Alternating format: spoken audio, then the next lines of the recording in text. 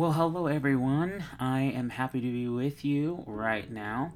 This is Throne Room Talks, so excited to just sit and chat with you for however long you feel like listening to me and however long I feel like chatting. so, yeah, so I just had been thinking about my childhood recently. I've been writing a couple of posts on my Facebook page. If you have never read anything on my Facebook page, I encourage you to check it out. You can totally find me on Facebook. But yeah, I've been thinking about my childhood on, just reflecting on when I was a kid, when I was 6 years old, and seeing in the spirit, and just not only being super sensitive to the spiritual realm, but just like nature itself. I could everything had a reason for being. I could feel the emotions of not only just people, but the emotions of the animals, or to me, the reason why the clouds moved in the sky was because I thought the breath of God was causing them to move. So watching the clouds move to me was a response of God breathing into the world. I thought that the wind that blew around me were spiritual beings, were angels, and I could feel the difference. Even at a young age, I could feel the difference between the wind, blowing in the earth, and the wind of angels. And it was hard for me growing up because I had very little friends. I was odd, I was different, and I got along very well with my siblings and my parents. They believed in the kind of gifts I had, and honestly, they didn't fully understand everything that was happening to me, but they followed the Holy Spirit. I remember one particular time we went down to the basement, me and my mom and my dad, we went down to the basement at my grandma's house, and I remember walking down there and I could see very clearly people that used to live down there walking around and having a meeting. It was like, to me, I was seeing back in time while I was in my current space of time. And I could see, sitting in the basement, people down there talking that were from a different time, from the past. And I remember telling my mom, what I was seeing down there. I could see them, I could hear their voices, I could watch what they were doing, I knew what they were wearing.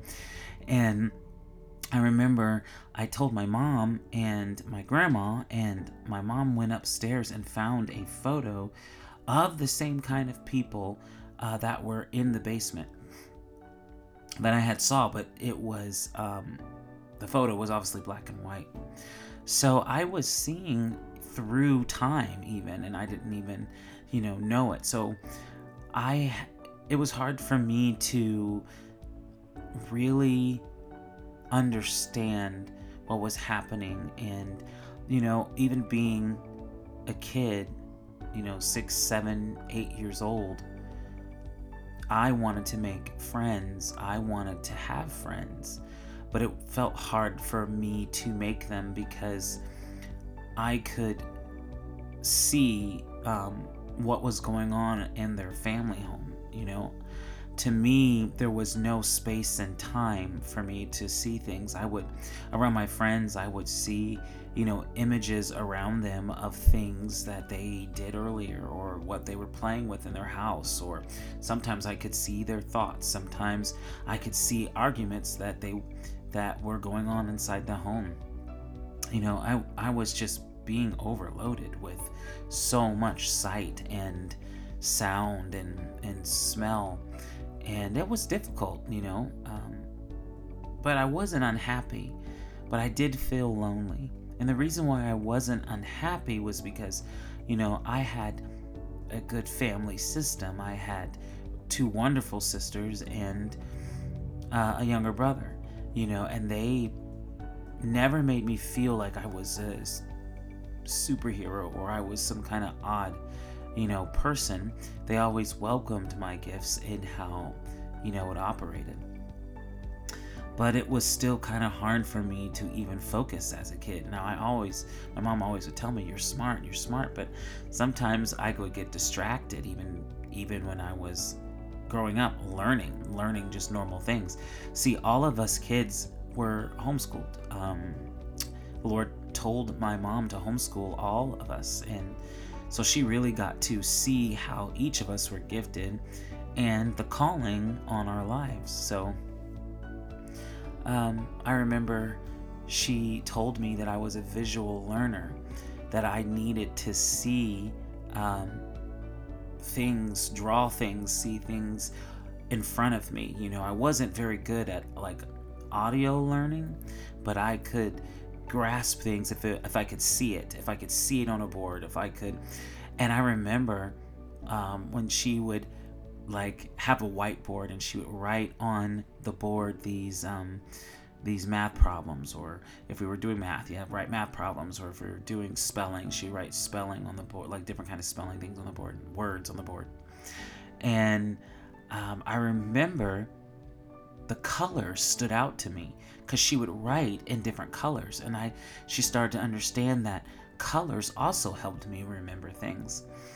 So I remember she would write corrections to spelling or words or grammar in red. I remember she always had a blue ink pen when she would do math, or a blue marker if she would do math on the board, and those things helped me because I was such a visual learner.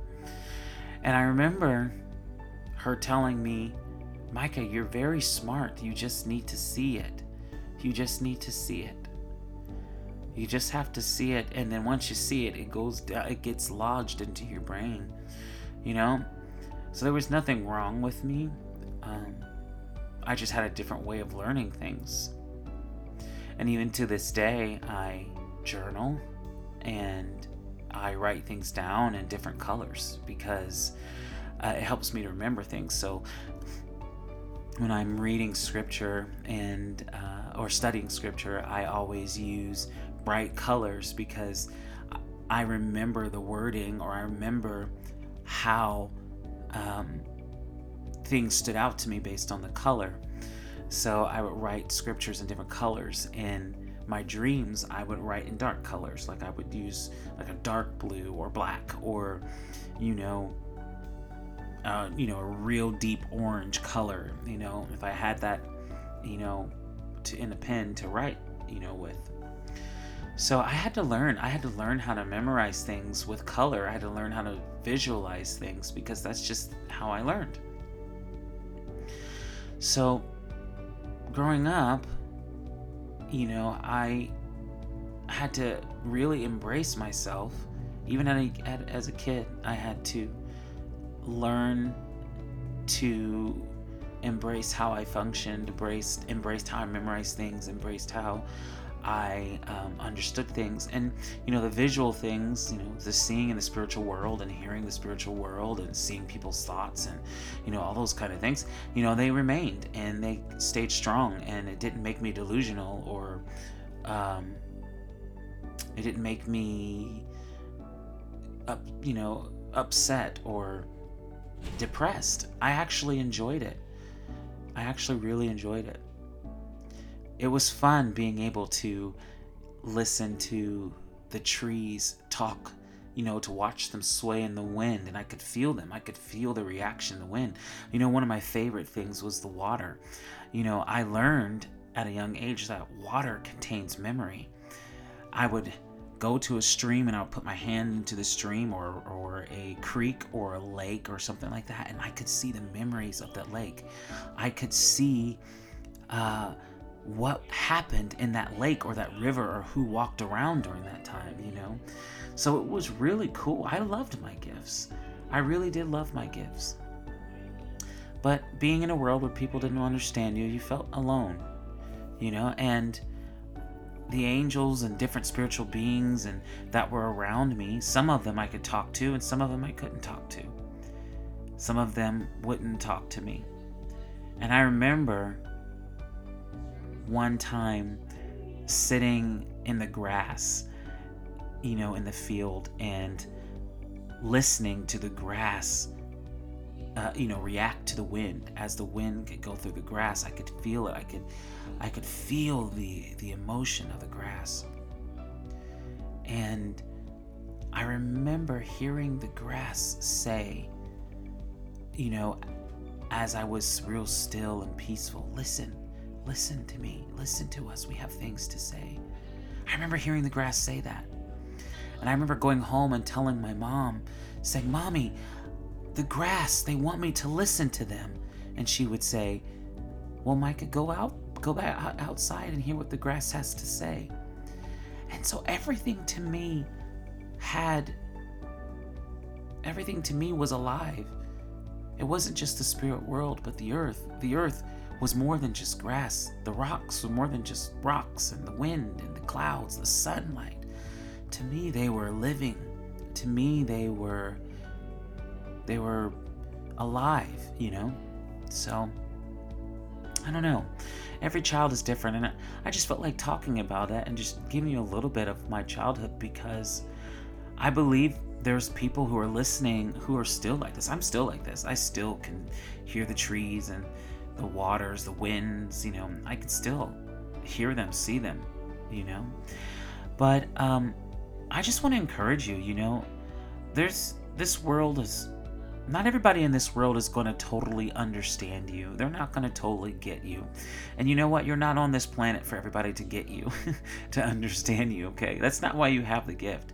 I had to learn that. I had to learn that not everybody's going to understand me, and it's not my job to make everybody understand what I'm saying or who I am.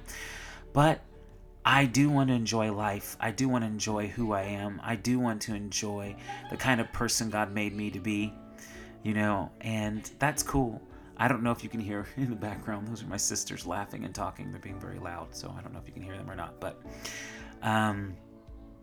enjoy you. Enjoy the way God made you to be. And don't live a life trying to make people understand you. And when people misunderstand you, they call you weird or abnormal or whatever, forgive them quickly, because it's not a problem with you. It's just, they don't understand. And maybe one day they will, and maybe they won't. But you're not there to live your life for them. You exist for the pleasure of the Lord. You exist, because Jesus loves you, and He enjoys you, and He wants you to be who you are. So continue to be who you are, my friends. And I think you're amazing. So I love you guys, and have a good rest of your day or evening or night or whatever you're doing. Okay, peace out, guys.